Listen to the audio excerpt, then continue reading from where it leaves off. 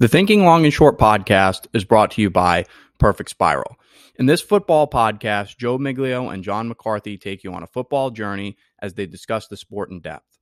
This 365-day, 24/7 football podcast discusses everything NFL: offseason, draft, rumors, training camp, fantasy football, and of course the season. If you're a fantasy football junkie like I am, you need to listen to this podcast. You can get it anywhere you get podcasts, most specifically on Spotify. Perfect Spiral. The Thinking Long and Short podcast is also brought to you by True North Market Research. The Thinking Long and Short Investment Professionals newsletter is a tool for financial advisors and individual investors to stay current on financial market conditions. Investment professionals can use the insightful thoughts provided in the newsletter to keep their clients well informed and properly positioned to achieve their financial goals. Stay up to date with financial market commentary, investment analysis, and trading thoughts, and subscribe to the newsletter at truenorthmarketresearch.substack.com.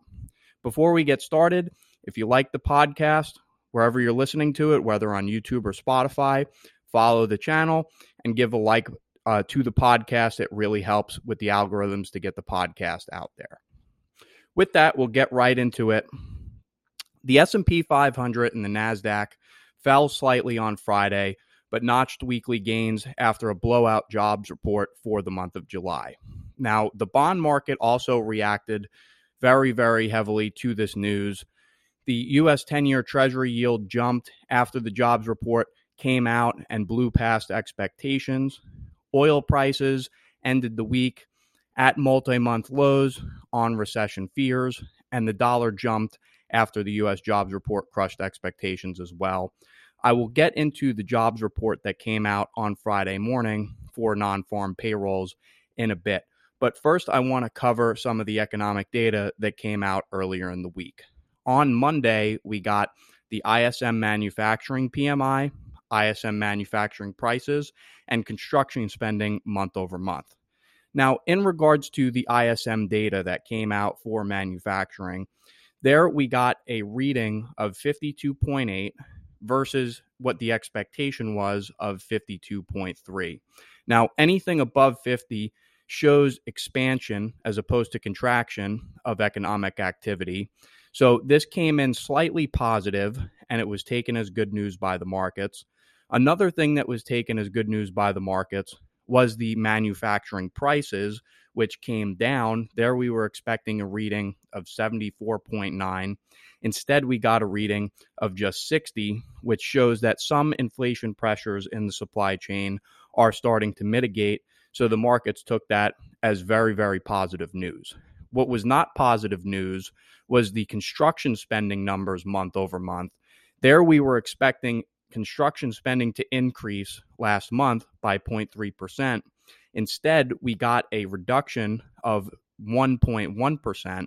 So construction spending is coming way down, and that's again because the mortgage market is having trouble as interest rates continue to move up.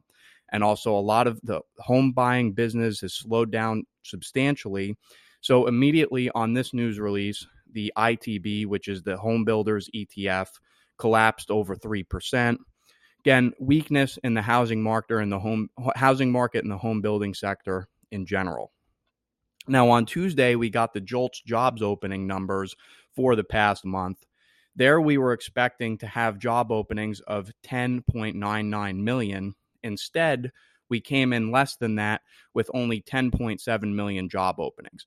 Now, of course, I say only 10.7 million job openings in quotations because that's still a substantial amount of job openings in the economy.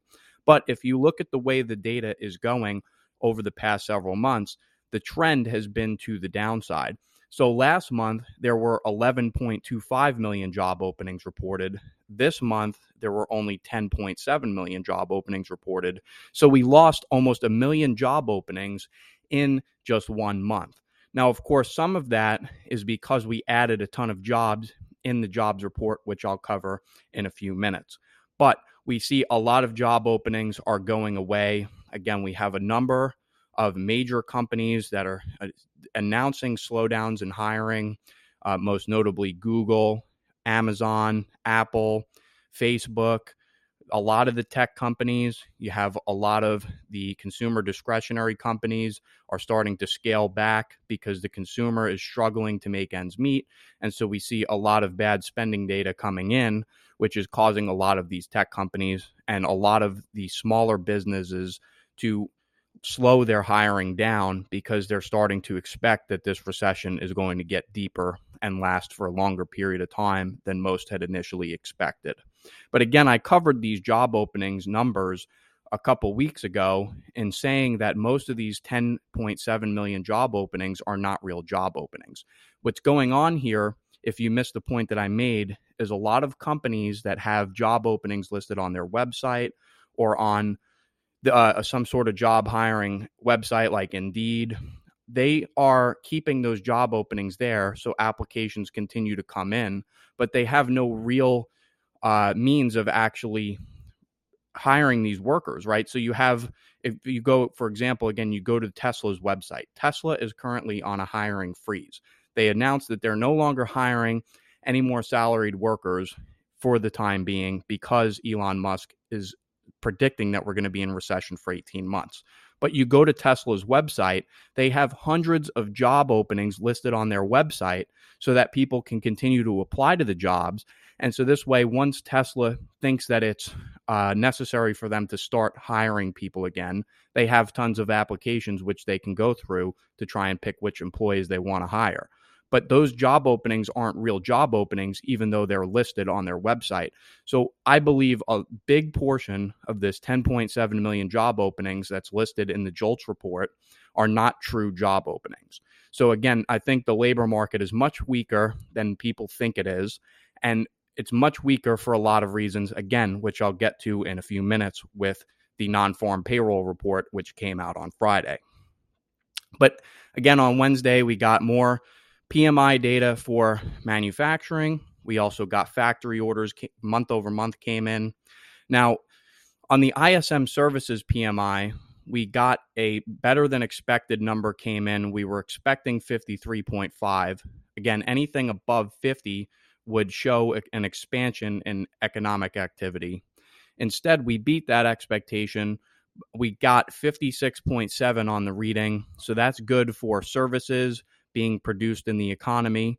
And also factory orders month over month came in much better than expected. There we were expecting only an increase of 1.3, but we instead got an increase of 2.0, which shows that a lot of factories are ordering stuff that they're now going to have to resell to the end consumer, which means a lot of factories are forecasting that sales are going to pick up in the foreseeable future. A big part of that is the auto sector. Auto sales came in this week as well. For the past month, there were 13.4 million auto sales in the economy, which is where the expectation was. But you see that a lot of companies still have not bought into the recession narrative. They still continue to believe that the consumer is strong, the economy is strong. There's no need to start laying off a lot of workers. And I think as we head deeper into this recession and that narrative is proven wrong, a lot more layoffs are coming in the future. And there's going to be a bigger slowdown in factory orders, in manufacturing data as we move forward into the fall and winter months. Now, Thursday, we got unemployment claims and the trade balance. Now, the trade balance, we were expecting a deficit of 80.5 billion. Instead, we only got a deficit of 79.6 billion. So we came in slightly above expectations, but again, a $79.6 billion a month trade deficit. That means we're running trade deficits upwards of $1 trillion per year, which again is an inflationary policy because in order to fund those deficits, we have to issue more treasury bonds, we have to print more money, right? All those goods and services being imported into the United States economy that we're paying for with printed money is more inflation pressure for not only the US, but the rest of the world. Now, when we go to unemployment claims, these again are initial unemployment claims. So people who are filing for unemployment for the first time, there we got a 260,000 number for people filing for initial unemployment claims. This is the 7th week in a row that initial unemployment claims have ticked up. So if we look at the past 7 weeks, more and more people are starting to file for unemployment for the first time. Now, interestingly enough, when we got the non-farm payroll numbers that were released on Friday, we had a substantial beat on the expectation. The expectation was that for the month of July, the economy was going to add 250,000 jobs. Instead, the economy added 528,000 new jobs in the month of July, beating the expectation by more than twice the amount. It's been a very long time since we've seen a jobs number beat the expectation by twice the amount. And this gave the markets a clear sign to most investors that the economy is going to recover quickly from this recession we're in, that the recession is going to be over by the end of the third quarter, and that it's all sunshine and rainbows from here. Now, I want to break down the job data because it's important to look where the jobs are added and also how unemployment is being affected. But before I do that, I just want to also say that the unemployment rate, which was at 3.6% the prior month, fell to 3.5%. So we saw a slight tick down in the unemployment rate. But what's more notable is that labor force participation also declined to 62.1%. So you might ask yourself, how could the unemployment rate decrease while the labor force participation rate simultaneously decreases?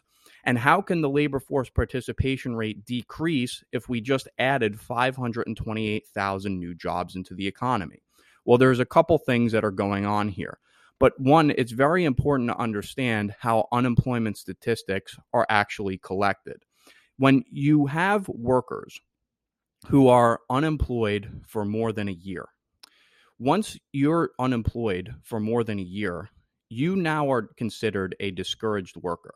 So, in other words, if you lost your job a year ago today, for the past year, you would have been considered to be unemployed. But now that today you've been unemployed for a year, you are now considered a discouraged worker. And you are now no longer included in the unemployment percentage. And so, therefore, the fact that you're unemployed but you want to be employed is not included in the labor statistics. So I think that with labor force participation declining, meaning less people are actually participating in the job market, but unemployment percentages coming down means that all we have is a bunch of people that have been unemployed for a year or more now that are no longer included in the unemployment rate. So just because the unemployment rate ticked down to 3.5%, which again, in historic terms, that would be maximum employment in the economy. But you have to understand a lot of people are not being captured in that data because they've been unemployed for more than a year now. In fact, a lot of people who lost their jobs in the beginning of the COVID pandemic, when the lockdowns occurred, a lot of those people have never gone back to the workplace. And so therefore, they are not considered unemployed anymore because they've been unemployed for more than 2 years, but still they are not participating in the labor market. They're not helping to provide goods, to produce services for people in the economy. And so the fact that unemployment statistics are so low does not mean that the economy is strong. But also, if you look at the breakdown of the non-farm payroll numbers, again, it's very important to look at where the jobs are added in the economy, not just how many jobs are added. But if you look at the breakdown, leisure and hospitality was the biggest gainer of jobs. There we saw an increase of 96,000 jobs. Professional and business services added 89,000 jobs. Healthcare added 70,000 jobs. Government jobs accounted for 57,000 jobs of the non-farm payroll report. And then lastly, construction added 32,000 jobs, manufacturing added 30,000 jobs, and the retail sector, which is really slowing down a lot, only added 22,000 jobs. Again, if you look at the breakdown of this jobs report, leisure and hospitality making up the biggest percentage of it, that is very low-paying jobs, and a lot of those jobs are part-time jobs. And the biggest portion of the leisure and hospitality part of the jobs report added jobs in restaurants and bars. So again, a lot of those are part-time jobs, and that is also helping to increase the jobs report, because what's happening here is a lot of people are taking on second jobs to help make ends meet, because inflation is eroding away so much of their disposable income that in order for them to continue to make ends meet and put food on the table, people in the household have to now take on second jobs. So that's why you're having a lot of people getting hired as waiters or waitresses or bartenders, right? It is not good for the economy that people are taking these second jobs, because they're very low paying jobs. And what it shows is that inflation is becoming such a problem that the people can no longer deal with it unless they're taking on second jobs.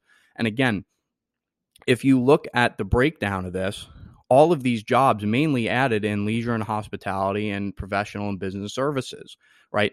The real jobs that produce the real goods that we need to slow down inflation, like in construction, manufacturing, mining, the oil industry, those industries are barely adding any jobs. Those are the jobs we need to be adding to start to slow down inflation by getting prices to come down, but we're not adding jobs there. But again, you see a lot of these jobs, again, in the total number for the report, we added 528,000 jobs. But a big percentage of that is part-time jobs for people who need second jobs. Again, that is not evidence of a strong economy. And it reminds me so much of when Obama was president and he first passed the Affordable Care Act, otherwise known as Obamacare. What that did was it forced employers to pay any workers they had full-time, more than 40 hours a week, healthcare as part of their compensation. And so what employers instead did is they said, okay, well, instead of employing, say if you had a company employing 100,000 workers that were working full-time, what businesses then said is, okay, what we're going to do is we're going to cut back on hours for our workers. And instead of having 100,000 full-time employees, what we're going to do is we're going to have 200,000 part-time employees working the same amount of hours as before, but now we don't have to pay our workers health care. But what that did was it artificially created more jobs, because now instead of having those 100,000 jobs in a business, now you have 200,000 jobs, but everyone's working less hours than they otherwise would have been. But so now you had a lot of people, instead of being employed at a full-time job, they were employed at two jobs, working two part-time jobs.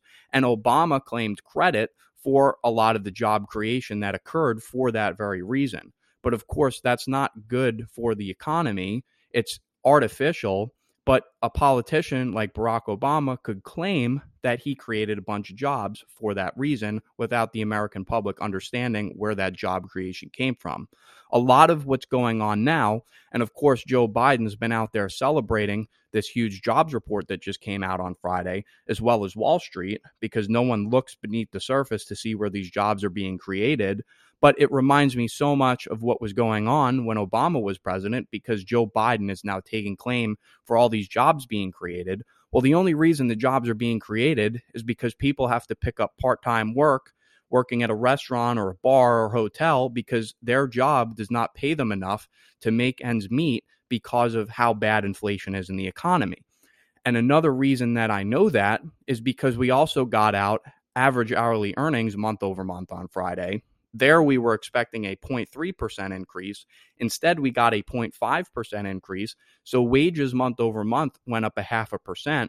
But if you look at the total gain for average hourly earnings, dating back to last year over year, average hourly earnings have increased by 5.2%. Now, again, that is not good, even though economists say that it is, because the cost of living has increased by double or triple that amount for most people. So if you look at the CPI, the last number that came out, year over year, the consumer price index shows that consumer prices have increased by 9.1%, but people's wages have only increased by 5.2%.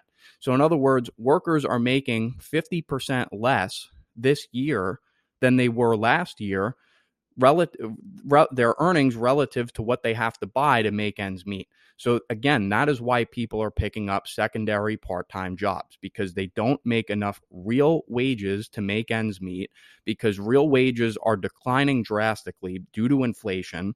And so therefore, they're having to pick up secondary work to try and make ends meet. Now, one other point with the average hourly earnings is every month that we get an increase in these average hourly earnings, that means there's more inflation pressure in the pipeline.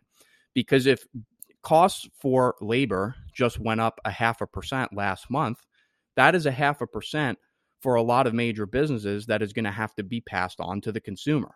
Like, I'm listening the last couple weeks, a lot of notable CEOs, just to name a few, the CEO of Walmart, McDonald's, and Chipotle, all came out and said that they're going to start ramming more price increases through to the consumer because they have their costs, again, like average hourly earnings, are continuing to increase. And in order to sustain their current profitability, those added costs have to get passed on to the customer. And it's a very important point to make. There are a few prices in the economy that go up and down. If you think of oil or copper or lumber, mainly you think of commodities, those prices do adjust up and down. Sometimes they go up, sometimes they go down. But there are certain prices in the economy that once they go up, they never come back down.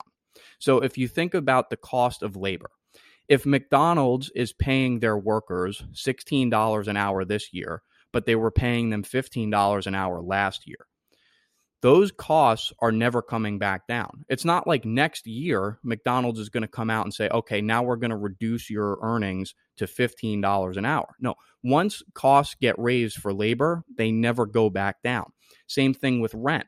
Once rent increases occur, landlords never go back to their tenants the following year and offer to drop the rent prices, right? So there are certain prices in the economy that once they go up, they become embedded in the economy. And that's what I've been talking about. Inflation can become embedded in the economy very quickly. And again, as labor costs go up, that means that price increases have to go up across the board in all industries, because labor costs in every industry are skyrocketing dramatically. And so therefore, that means that the cost of production of goods and services is going up.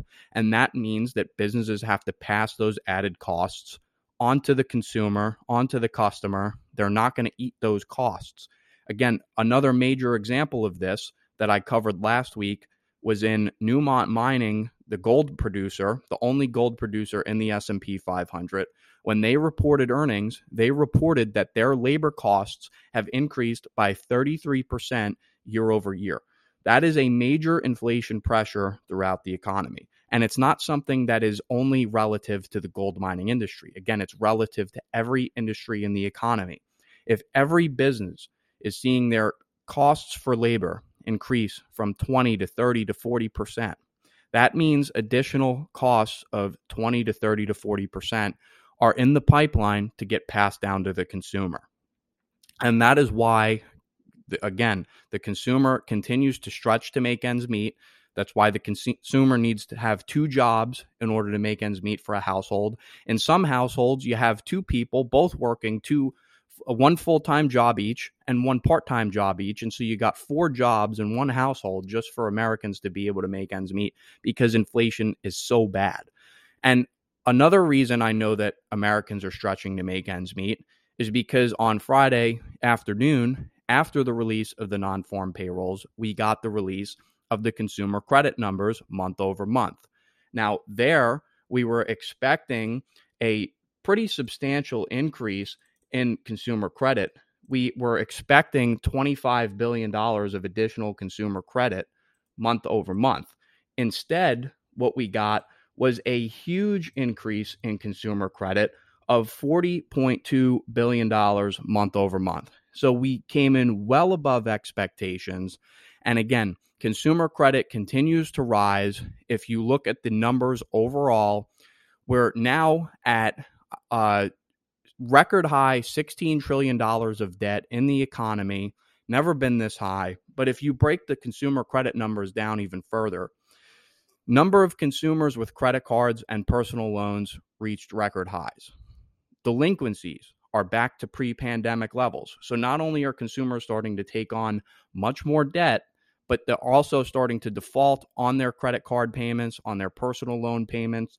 Again, we heard from AT&T 2 weeks ago when they reported earnings. They reported a substantial number of their customers are starting to fall behind on their phone bills. Why are people falling behind on their phone bills if the economy is doing so well? It's because the economy is not doing well. The economy is a train wreck. Everyone is stretching to make ends meet. People have to choose what bills they can and can't pay because the economy is a complete disaster. Look at the tally of credit cards. Credit cards exceeded 500 million over the entire economy for the first time ever. And more importantly, 233 million new credit cards were opened in the second quarter alone. So we have 500 million credit cards across the economy. 233 million of those are from this past quarter. So this number is rising exponentially. This is the biggest increase in credit card users and credit cards opened in the economy since 2008, the great financial crisis, right? Credit card balances jumped 13% in the second quarter, which was the largest year-over-year increase in 20 years. And the U.S. household savings rate is at its lowest level since 2007. So again, all bad news on the economy. Why are consumers opening 233 million new credit cards in the second quarter? Because inflation is so bad, they can't make ends meet. They have to choose.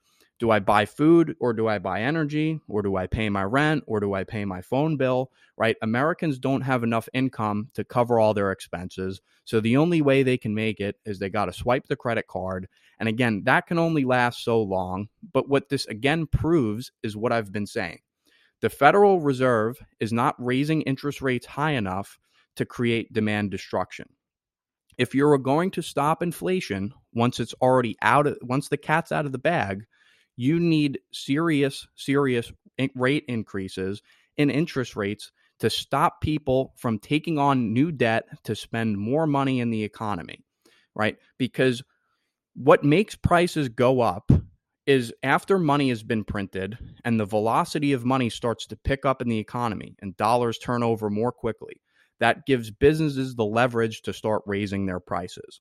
So what you have to do is you have to flip that switch off. You have to make it so that consumers cannot spend as much money. Now, again, consumers spend their earnings and they also spend on credit. And one person's spending is another person's income.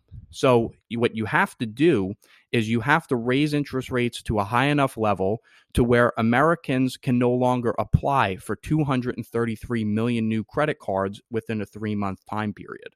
Because as long as Americans can continue to apply and get approved for new credit cards, because interest rates are low and credit conditions are so loose, people are going to continue to spend on things to buy discretionary items, to go on vacation, to take a flight, to stay at a hotel, to eat at a restaurant. And as long as people are continuing to spend that additional credit, not money, but additional credit, businesses can keep raising their prices because as long as that credit stays available for Americans, then businesses can get away with those price increases. And again, the Federal Reserve is not doing enough to slow down the consumer from spending money, as evidenced in the consumer credit month-over-month numbers, but investors remain oblivious to the fact that inflation is going to continue to skyrocket out of control. And as I've been saying, as conditions tighten a little bit, from interest rates going up a little bit, people will be able to spend less money.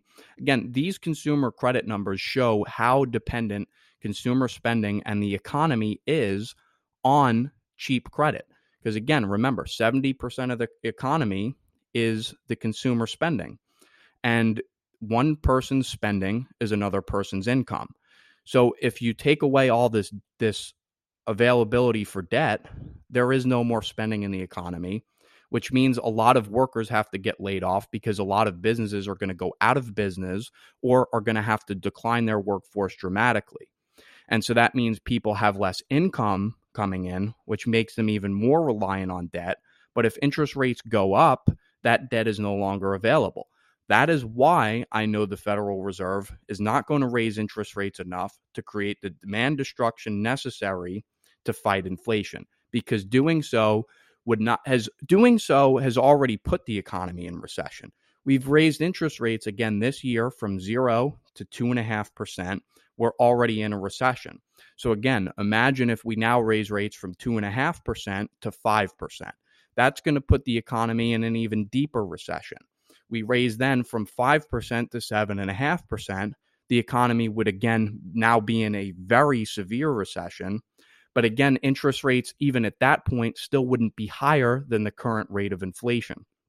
Again, we've never seen inflation rise above 5% and then simultaneously come back down to 2% or less without the federal funds rate, the starting interest rate in the economy, going higher than the current rate of inflation, which is measured at a 9.1% year over year increase. And if you even look at the annualized rate, the last inflation data we got showed an annualized inflation rate of 15.6%. And again, that's in an economy where average hourly earnings have only gone up by 5.2%, which is why Americans continue to swipe their 500 million credit cards to make ends meet. Now, again, inflation is here to stay, even if it stops accelerating. Because, like I said, once the cat gets out of the bag on inflation, you can't ever put it back in the bag. That's why it's important for the Federal Reserve to move quickly to fight inflation, and they're not doing that. Because the higher labor costs go, the more embedded inflation becomes in the economy. And the higher labor costs go, the higher the cost of everything else has to be raised so that businesses can make up those added costs. And if consumers are struggling to make ends meet this year, with inflation being embedded and here to stay, that means that consumers are going to struggle to make ends meet every year for the foreseeable future. Because again, if you go to McDonald's to buy a Big Mac, the price of that Big Mac is never coming back down. The rate of increase may slow, but it's never coming back down to pre-pandemic levels because, again, the inflation is out in the economy and it is there to stay because wages have increased, inflation expectations have increased. And again, even the numbers we're seeing in the consumer price index, the producer price index, the personal expenditures consumption index are all still continuing to increase. We have absolutely no signs that peak inflation is here. And that is why the stock market did not rally from this strong jobs report on Friday, because the strong jobs report and especially the strong consumer spending numbers show that the Federal Reserve has a lot more work to do in regards to its inflation fight, which means that the markets are now starting to price in higher interest rate expectations in the future. But again, where the markets have it wrong is those higher interest rates are never coming because the Federal Reserve is not going to raise interest rates high enough to actually create demand destruction. They will continue to raise them as long as they can operate under the false sense of a strong economy and a strong labor market. But once the labor market starts to actually deteriorate and the recession gets worse and businesses go out of business, businesses start laying off workers, the Federal Reserve's immediately going to have to stop raising interest rates and start stimulating the economy again. Again, the Federal Reserve has never even raised interest rates going into a recession. So every time interest rates go higher, they're not going to do anything to slow down inflation, but what they are going to do is they're going to work to slow down the economy even more. Now, with that, one thing I wanted to cover, this week we got DoorDash reported earnings.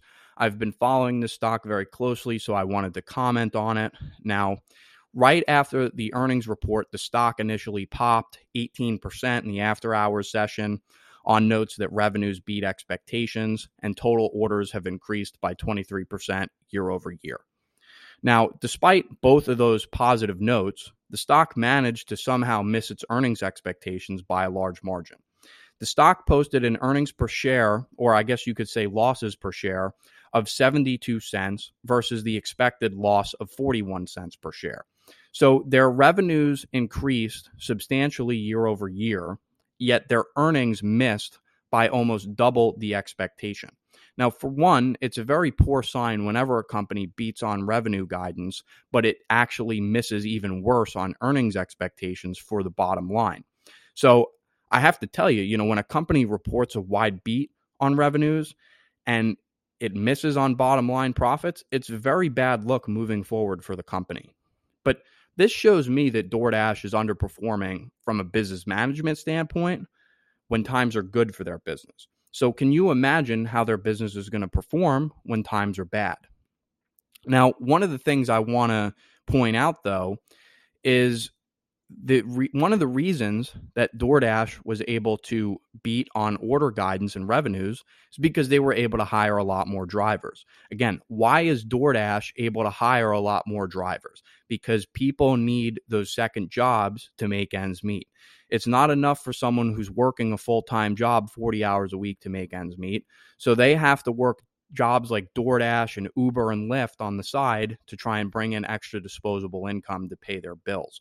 So that's one of the short-term benefits for DoorDash. But again, it shows the economy is weakening dramatically. Now, again, a side note here, credit card debt is skyrocketing to new highs, right? Credit card spending hitting its highest level in 20 years. And the savings rate for U.S. households is at its lowest levels since the 2008 financial crisis. So there's obviously a lot of spending that is driving this business that people can't afford, but they're continuing to put it on credit cards. Again, this is as good as the company is going to get as far as its revenues are concerned, yet they're losing 72 cents per share, much more than the analysts initially expected. Now, again, their inability to control costs like customer acquisition costs, marketing costs, their labor costs are going up much higher as well. That is going to be what really hurts the company moving forward. And again, as consumers continue to stretch to make ends meet, eventually they're going to stop buying this discretionary stuff like food delivery. They're just going to say, the hell with it. I'm going to go pick up my own food because I can't afford to pay a $20 delivery fee just to have the food bought to me. Because again, people are spending way too much money on food, energy, rent, insurance, you name it. Everything is too expensive. That is why credit card is skyrocketing out of control. And that is why the jobs report, at least the headline number, was so strong, because everyone is picking up part-time jobs at restaurants, bars, DoorDash, Uber, and you name it. But one point I would make on that, though, is also Google announced this week that they're going to be cutting costs on employees for employee spending. So if you don't know, Google actually has a very beneficial employee environment. In other words, they allow employees to spend money and expense it to the company on things like food delivery and dry cleaning services and whatnot. Well, they just mentioned that they're no longer going to allow employees to expense lunch deliveries to the company. So again, a lot of DoorDash profits are, losses, but a lot of their revenues are probably coming from people who are working at these tech giants like Google and Facebook and Apple, expensing those lunches to the job site, and that is going away. So that means a lot of spending for these companies is going to go away as well. And again, the company still remains extremely expensive. DoorDash trades at 5 times sales. They've never earned a profit. They couldn't earn a profit during the pandemic, which should really tell you that they'll never be able to earn a profit. And again, the problem is you can't even scale the business. The only way they can grow the business is they have to hire more drivers, because drivers can only do so many deliveries per hour. And it's not as if they hire more drivers and it makes their company more efficient. No, the delivery costs are the same for every delivery, regardless of how many drivers they hire. But again, they're going to have to start cutting drivers rather than hiring them soon, because again, most people don't have the money to be able to afford these types of services anymore. And so I think DoorDash is still a great short here, and that's why I stay short. Now, again, if you move to other companies in the market, one of the reasons that the S&P 500 has recovered about 8% of its losses in this bear market is because the major stocks that make up that index, which would be Apple, Microsoft, and Alphabet, and you can also throw Amazon in that mix as well, a lot of those stocks are up substantially over the past month. Over the past month, Apple is up 20%, right? Microsoft is up 8%. Alphabet is up 8.5%, and Amazon is up 23%. So that accounts for a lot of the recent move in the S&P 500 off the lows. Again, if businesses like Google are going to start cutting back on costs by making tighter situations for their employees, that shows that they are preparing for a more severe recession than most investors and traders expect on Wall Street. But what that tells me is if Google and Apple and Microsoft are cutting back on corporate spending, that means a lot of small businesses are definitely going to have to cut back on spending, and a lot of the smaller publicly traded companies are going to have to cut back on spending as well. One of the areas of the market that has been performing so well in the past several years has been the cloud software business. And all the companies I just mentioned, Apple, Microsoft, Alphabet, and Amazon, all have the significant portions of their earnings coming from their cloud business. Now, again, if you don't know, the cloud business is where a lot of small and big corporations spend money for data analytics to grow their businesses and for marketing purposes. And again, if businesses are going to have to start cutting their costs to prepare for a deeper recession than people realize is coming, that means a lot of these stocks are going to get hit hard because cloud spending is going to decrease, and that means their revenues are going to decrease. And so there's a lot of systemic risk in the markets because the S&P 500 has become so heavily weighted and concentrated in these stocks. Now, again, addressing systemic risk here, if you look at the top 6 stocks in the S&P 500, right, and I'm leaving out Berkshire Hathaway because that is one of the top stocks in the S&P 500, but if you just look at the following 6 stocks, Apple, Microsoft, Google, Amazon, Tesla, and Nvidia.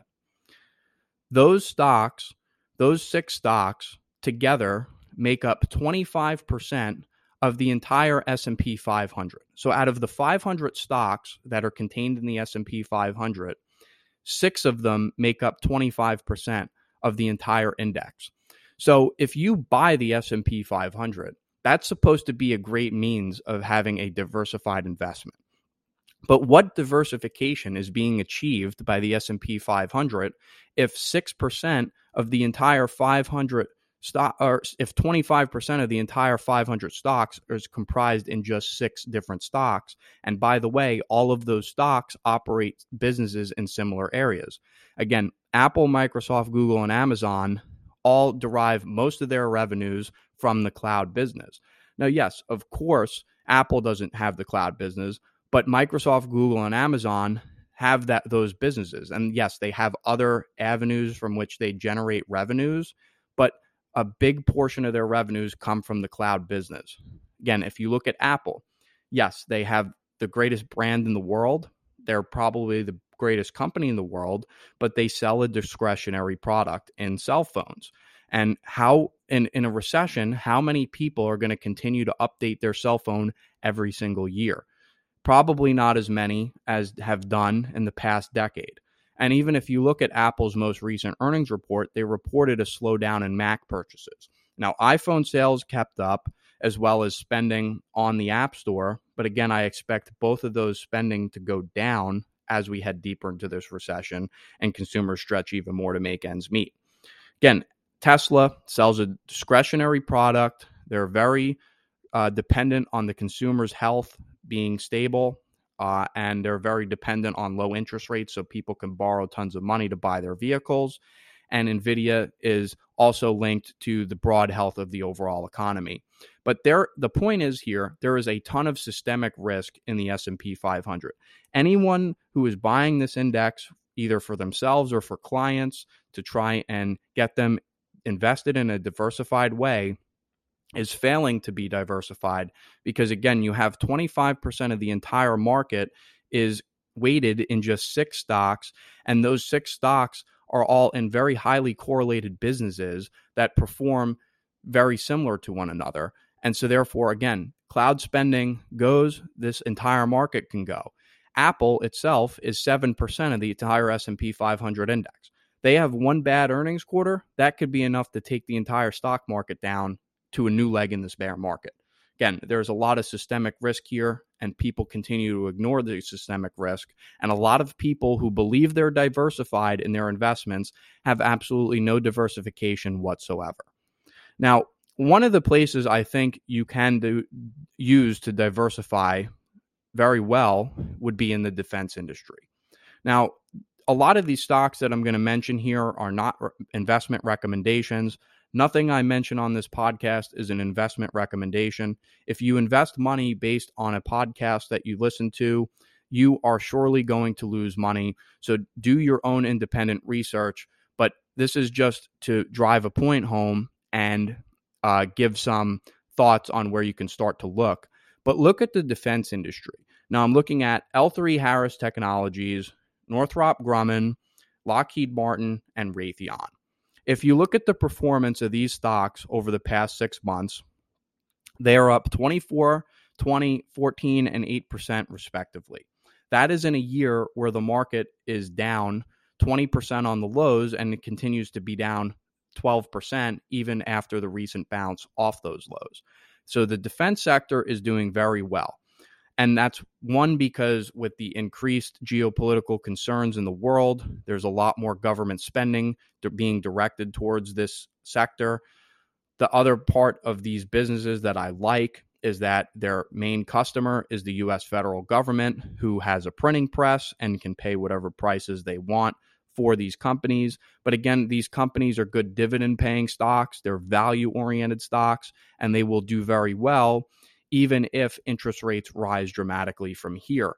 But if you, again, look at most of the stocks that are performing relatively well compared to the broad market, it's CVS, Waste Management, McDonald's, Kroger, Tyson Foods, Hormel Foods, Freeport-McMoRan, Nestle, Kraft Heinz. Why are these stocks all performing well compared to the rest of the broader markets? Well, because again, they sell products and services that people need. They don't sell products and services that people want.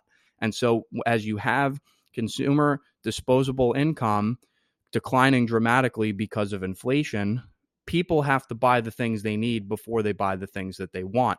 And so that's why I think a lot of those companies could potentially make very good investments in the future.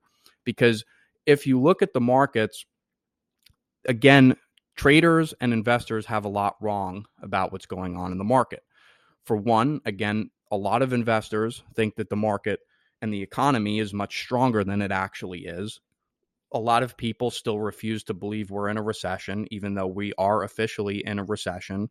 A lot of people believe that the consumer is very strong, despite the fact that we just added $40 billion of consumer credit just last month.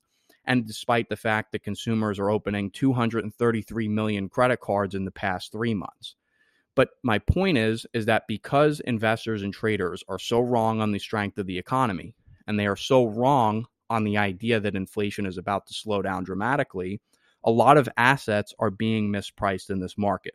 A lot of these consumer staple stocks, healthcare stocks, defense stocks, oil stocks, agriculture stocks, right?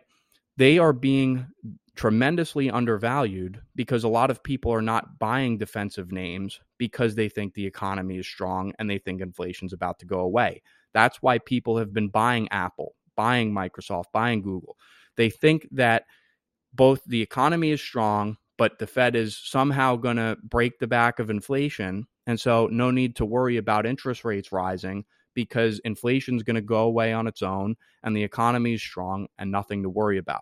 Again, investors couldn't have this more wrong. The people I see on CNBC every day couldn't have this more wrong. Inflation, as I've said, is here to stay. All the data shows that. And believe it or not, all the data shows that inflation's actually going to continue to accelerate as we move into the fall and winter months.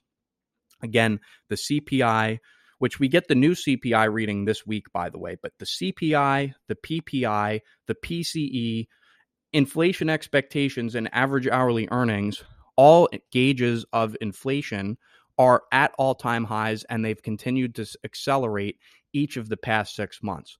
Now, as you'll recall in past episodes, what I've said on the podcast is that just because we have a recession, that does not mean inflation is going to slow down. See, a lot of people on CNBC have been saying if we have a recession, that will be good in the sense that it will break the back of inflation and it will force consumer prices to start to come down. Well, we've officially been in recession for 6 months. The economy has been contracting for 6 months in a row. And during that 6-month period, inflation and consumer prices continue to accelerate each of those 6 months, again, proving that I was right in saying that inflation won't be caused to go down because of a recession. And in fact, if you understand anything about economics, you'd understand that as a recession gets worse and more people get laid off from their jobs, more businesses go out of business, inflation actually gets worse for the long term because you have less people working productively to produce goods and services, which means that prices have to go up from a limited supply. So again, inflation is not going away. We are in recession. The recession's going to get worse. Inflation's going to get worse. And a lot of assets in this market, including most value stocks that are consumer staple stocks, are completely mispriced. What is also mispriced is bonds. The bond market reacted very negatively to this jobs report. Because we had a strong jobs report, again, people think that now the Federal Reserve is going to raise rates to stop prices from accelerating. And so traders immediately sold bonds, and that selling of bonds caused interest rates to rise. You look on the 10-year, we're now back to 2.78 on interest rates on the 10-year Treasury. But again, if you're going to buy Treasury bonds here, the 6-month Treasury bill pays 3% interest, and the U.S. 10-year Treasury bill pays 2.78% interest. So we continue to have huge inversions in the bond market, which again is a huge flashing sign that we are in a very severe recession. But if you are going to buy any type of bonds across the curve, whether it's a 6-month bond, a 1-year bond, a 30-year bond, a 10-year bond, it doesn't matter. They are all completely mispriced. Bonds are basically return-free risk because you're getting paid a much lower rate of interest than what the inflation rate is, meaning that once you account for inflation, you have massive losses in the coupons you're collecting by owning these bonds. And there is tons of interest rate risk and inflation risk in the bond market. And again, anyone who is jumping at the opportunity to buy I bonds at very high interest rates or to get 6-month Treasury bills that are paying 3%, they are taking a huge amount of risk that they don't even understand because, again, these assets have a ton of interest rate and a ton of inflation risk. And the bond market is being completely mispriced. Bonds are so overpriced here, it is not even fathomable to want to buy them. And especially if you can buy the types of businesses that I just mentioned that have the purchasing power to pass costs onto their customers, right? So again, the reason bonds are not a good hedge against inflation is because even if you're getting, say, for example, you buy a 10-year government bond, it pays 2.7% interest right now per year. So if you're getting 2.7% rate of return in interest, but inflation is 9%, so the return that you're getting is 9% less valuable, that means you have a real rate of return of negative 7%.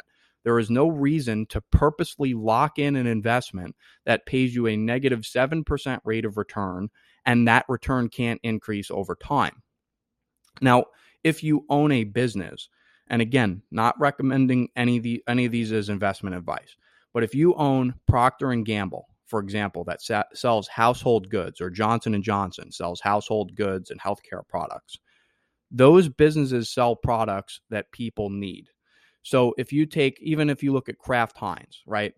Kraft Heinz sells products that people need. So if Kraft Heinz experiences 20% of inflation because of what's going on in the economy, so let's say you take one of their food products like ketchup or mac and cheese, if it costs 20% more for Kraft Heinz to produce their ketchup because of inflation, they can easily increase the cost of their ketchup by 20% to pass that added cost onto the customer, and it won't have an impact on their sales volume because, again, they sell products that people absolutely have to buy. People don't have a choice.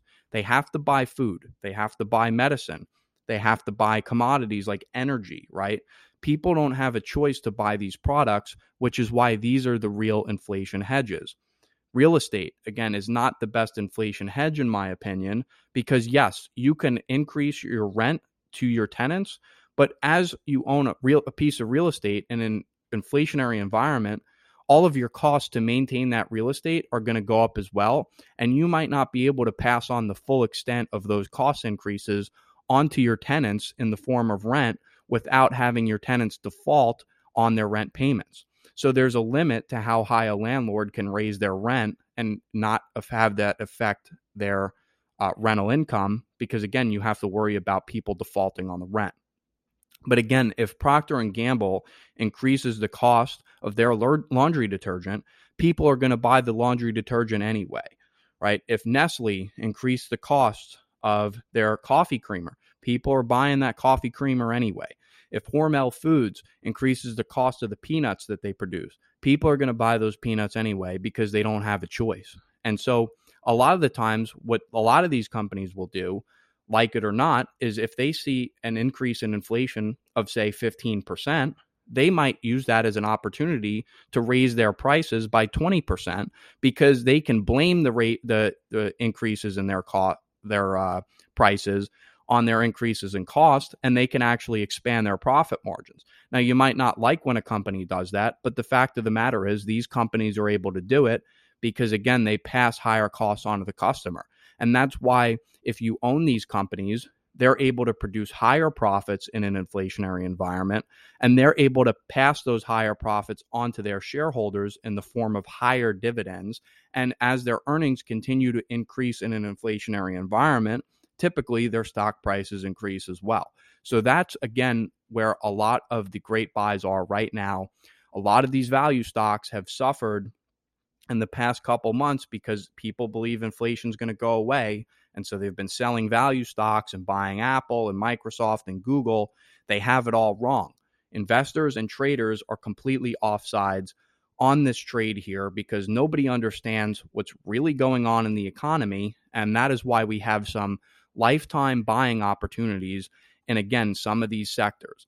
And if you look at consumer staples, healthcare, defense, oil stocks, gold stocks, agriculture stocks, there are tons of great buys and opportunities in all these stocks. You look at Chevron, it's down 8% over the last month. ExxonMobil, down 15% off the highs.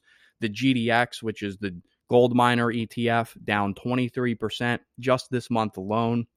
And take a look at this. The inflation ETF, INFL, which is an ETF of a basket of stocks of companies that are supposed to benefit from inflation. That ETF is down 4% in the past 3 months, and it's flat over the past year. So imagine that. We have the highest inflation in U.S. history. Inflation is 9.1% on a year-over-year basis, 15.6% on an annualized basis, and really it's 20% if you forget the government measured numbers and you look at reality of how prices are going up. Yet nobody is buying this inflation ETF because, again, as I mentioned, traders, investors just don't get what's going on. They think there's no inflation to worry about because they think inflation's about to stop. They think that the economy is strong. And so they've been buying the more speculative risk assets like the ones in the ARK Innovation Fund or the triple Qs. And that's why the market has recovered somewhat off the lows. But soon enough, people are going to understand that they need to be in these more value-oriented inflation hedges rather than the growth-oriented stocks when there's no growth that's going to be there in the future because the economy is in a long and severe recession. So again, if you're one of the many Americans that's struggling to make ends meet, you see inflation all over the place. You see how weak the economy really is. You need to take this time to prepare for a long and severe recession where inflation is going to continue to get worse and worse. You need to start preparing to buy consumer staple stocks, get out of overpriced momentum stocks. If you've bought a lot of the ARK stocks or the Teslas or the FANG names in the past couple months. Use this opportunity here to sell them at higher prices now. Sell your bonds if you own any. And if you have any extra cash, you got to get it invested in the market. You cannot let your extra cash sit in the bank and rot away to inflation. Again, you have to own a lot of these consumer staple companies like the ones that I just mentioned. But if you want some guidance and you want some help on the best way to do this, subscribe to my daily newsletter. You can get it. We send it out every day, Monday through Friday, before the market opens. You can subscribe at truenorthmarketresearch.substack.com. It's free to subscribe, but if you want the full content produced in the newsletter, it is $10 a month. But again, you get 5 newsletters a week, and it goes very in depth on how you can set your portfolio up to benefit from what's going on in the economy. And you can also see what's really going on with economic data. We break it down very clearly in those newsletters, and it keeps you well informed and up to date. The best part of it is it's a quick read.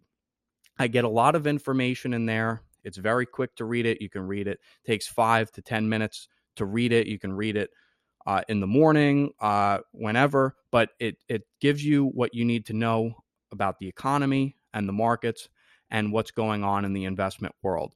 And I'm going to start putting out my investment analysis on places in the market, particularly where you can be invested to hedge against inflation and survive this upcoming recession with minimal pain in the newsletter. And again, if you're more interested in working with a financial advisor, you can email me at truenorthinternationalpartners@gmail.com, and we can set up a time to talk and discuss the best way for you to get positioned in this current market environment. The time to act is now. Don't wait to take the necessary steps and get your money in order before it's too late.